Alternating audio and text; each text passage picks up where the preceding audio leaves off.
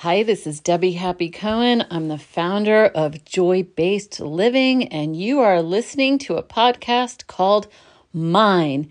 It is about reclaiming your time, your energy, and your life.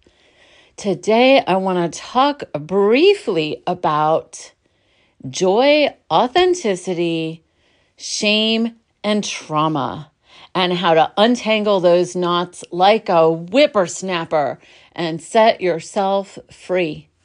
So let's start with a premise that joy is our true nature. Joy is the energy that grows us up. Joy is the energy that feels so good when it's allowed to flow. Babies know it, puppies know it. I don't know if flowers know it, but when we watch flowers grow, most of us feel joy about it. So joy is an energy, and joy is meant to flow. Imagine it like a crystal clear spring water, just moving. It's meant to move. So joy is one expression of our authenticity. Our authenticity is when we're babies, we cry. That's authentic. I've just learned, that mammals in the wild, all of them, like when their babies cry, they hold them close. Crying out loud and for long periods of time could put the baby and the family in danger. In our cultural conditioning, we are taught to suppress our cries, to not feel them, to turn them off. We are also taught to suppress our joy. Don't be too happy. Don't be too loud. Don't be too laughing. You're too much, things like that. And so what happens is we suppress ourselves instead of hugging ourselves. Our authenticity gets suppressed. Our joy gets suppressed. Now, I want to talk about who the suppressor is, the main suppressor, the big hoo-ha suppressor, and that is shame. I have learned recently a very clear definition of shame that I would like to share with you, and it is that shame is not a feeling. Shame is a perspective. So let's say you're showing up authentically, or you're thinking about showing up authentically, maybe showing up with some of your art or a personal opinion about something that is just true to you. Let's say, I don't know, you want to admit to the world that you love black sunflowers. I don't know. I'm trying to make something up, but you're afraid that if you admit that you like black sunflowers, what would you be afraid of? What would you be afraid of? You would be afraid of a perspective in your mind of eyes looking down at you with a gaze that says, I don't think so. You're not enough. Your opinion isn't enough. Your showing up isn't enough. You're not enough. Or whatever voice it has. Sometimes it doesn't even have a voice. Sometimes we're just stopped in our tracks and we haven't even heard a word. We just feel this something imposing on us that feels bad, like a shadow that's glooming over us. If you haven't taken any risks lately, you might not even know what I'm talking about. But when you think about taking risks, then it shows up. So just realize it's there, because when you realize it's there, you get to take charge of who's in charge. So if we say that shame is a witness and shame is the enemy, then what would be the antidote? The antidote would be kicking it off its throne. And instead, you don't even have to kick it off really often. Often you don't have to kick it off. Sometimes you do. But often you just have to replace it with a higher authority, and that authority is a loving witness. So imagine the sunshine beaming on you, like in a good way, like on a cool day, and you're like, oh, I'm going to do this thing, and the shame shows up, and you're like, I don't like that. Oh, now I'm afraid. And then you let the sun rise, and the sun melts away the shame. It evaporates it. And then the sun looks down at you as a loving witness with a smile and says, you got this. You got this. You are supported by all of life. I have been energizing you all of my life, the sun says to you. I've just been energizing you since the day that you were born, through food, through other people, through water, through all kinds of things, through helping this whole planet and the solar system exist the way that it does. I've got your back. You go, girl. And so now you're trading out the sense of authority from being a shaming perspective, witness, to being a loving perspective, witness. We all want to be witnessed. We are all like little children on a playground going, I'm going to go down the slide. Look at me. We all want to be witnessed. Everybody in the world needs this to a degree, and we need to witness others. I mean, the joy of just being present with other people who are simply being themselves is a pleasure. It is a joy in and of itself. And when we don't have to scream for attention because we are surrounded by loving witnesses, then we kind of tone down. We're not so loud. We're softer. We're more at ease. So I promised you I would talk about joy, authenticity, shame, and trauma. So here's the deal. Imagine you're like this flowing stream of water and shame shows up and says, you can't go anymore. And the water starts to stagnate. And the water stagnates for so long that it really gets to be like not drinkable. Like it's not good water anymore. It's not healthy water anymore. That to me is a state of trauma.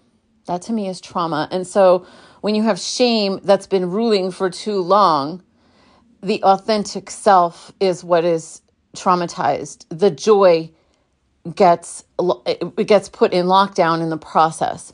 And so how do we undo that? We replace the shaming witness with a loving witness. And at first, if you've been under the shadow of shame for a really long time, and then all of a sudden you step out into the sunlight, it's not going to be comfortable. So what happens in my groups at Joy-Based Living is that when people are used to like just feeling seen and comfortable with themselves, well, then a new person comes in and they're not used to being seen, and they'll just sit there and they'll be really, really, really quiet. But they're kind of like a little animal in a farm, and they're just kind of like really big eyes, and they're taking everything in, and they come back and they listen again, and they come back and they listen again. And then all of a sudden they're like, oh, at some point they begin to relax and be more themselves. And that is the healing of shame. That is the freedom of, I'm not going to say the healing of shame. It is the unshaming. That is the other phrase I learned that I really like, the word unshaming. So we unshame ourselves. We stand in the light of our own being. We let the light of our own being be our very best authority figure in our minds and be our very strongest source of strength and courage. And through that, when we do that individually with ourselves and we let other people see us for who we are, shame doesn't stand a chance. Shame doesn't stand a chance. The reason I told you that about how you might shy away at first is because if you feel scared, it's okay. It's normal. If you're like, wait, I can't put myself out there, just be like, oh my gosh, I must be in the shadows for so long that I don't even realize how isolated I really am inside. And so I'll end with this. One of the things that I noticed that happens is that when people become more present to their own feelings, to their own authenticity, to their own joy, and that river is allowed to move through them, that stream becomes a river, it's allowed to move. What happens is that feeling of freedom starts getting stronger and stronger in them. And then like addictions and compulsions and obsessions, they just start falling away. And because I train people to get into relationships with other people who are going to behave as loving witnesses to themselves and others, it becomes a self-perpetuating positive cycle. Like you just keep, you just like, cause you're like, so what are you up to? Oh, is that the risk you're taking? And now all of a sudden you're cheering each other on, for your own joy and your own freedom. And that gives me goosebumps. That's what makes me want to wake up every day. That is the reason I created Joy-Based Living, because I knew how to create a lot of really cool things in the world, and I knew how to be successful in the world. But honestly, I didn't even want to touch the desire for success with a 10-foot pole unless I had around me a loving community, a kind community of people. I didn't have the word at the time, loving witnesses, but what I had at the time was I want to be surrounded by people who are kind to themselves and to each other. And then, I'm like kind of I would be like the byproduct of their happiness, that they would be in my world. And I would wake up every morning and be like, oh, I know that this person is in contact with that person and that person's in contact with that person. And look what this person's up to. And so that is my vision for the whole world. At Joy-Based Living, I call that wholehearted networking. And so sometimes we have wholehearted networking. We have that every week within our group as an official meeting. But wholehearted networking is also introducing people to each other who are the kind of wholehearted people that I'm talking about. And so I want to end with this note. There is nothing in here that is perfectionism. There's no room for perfectionism is what I mean. There's no room for perfectionism anywhere in this conversation, except that it is a byproduct of shame.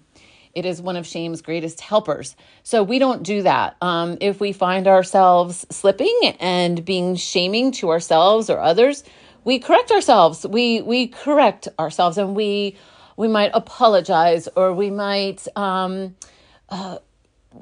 tend to that relationship with ourselves or with another person if we slip, and it's okay.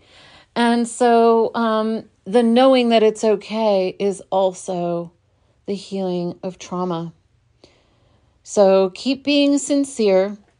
Keep reaching with your heart for what you really want. Allow visions for what's possible to show up inside of you.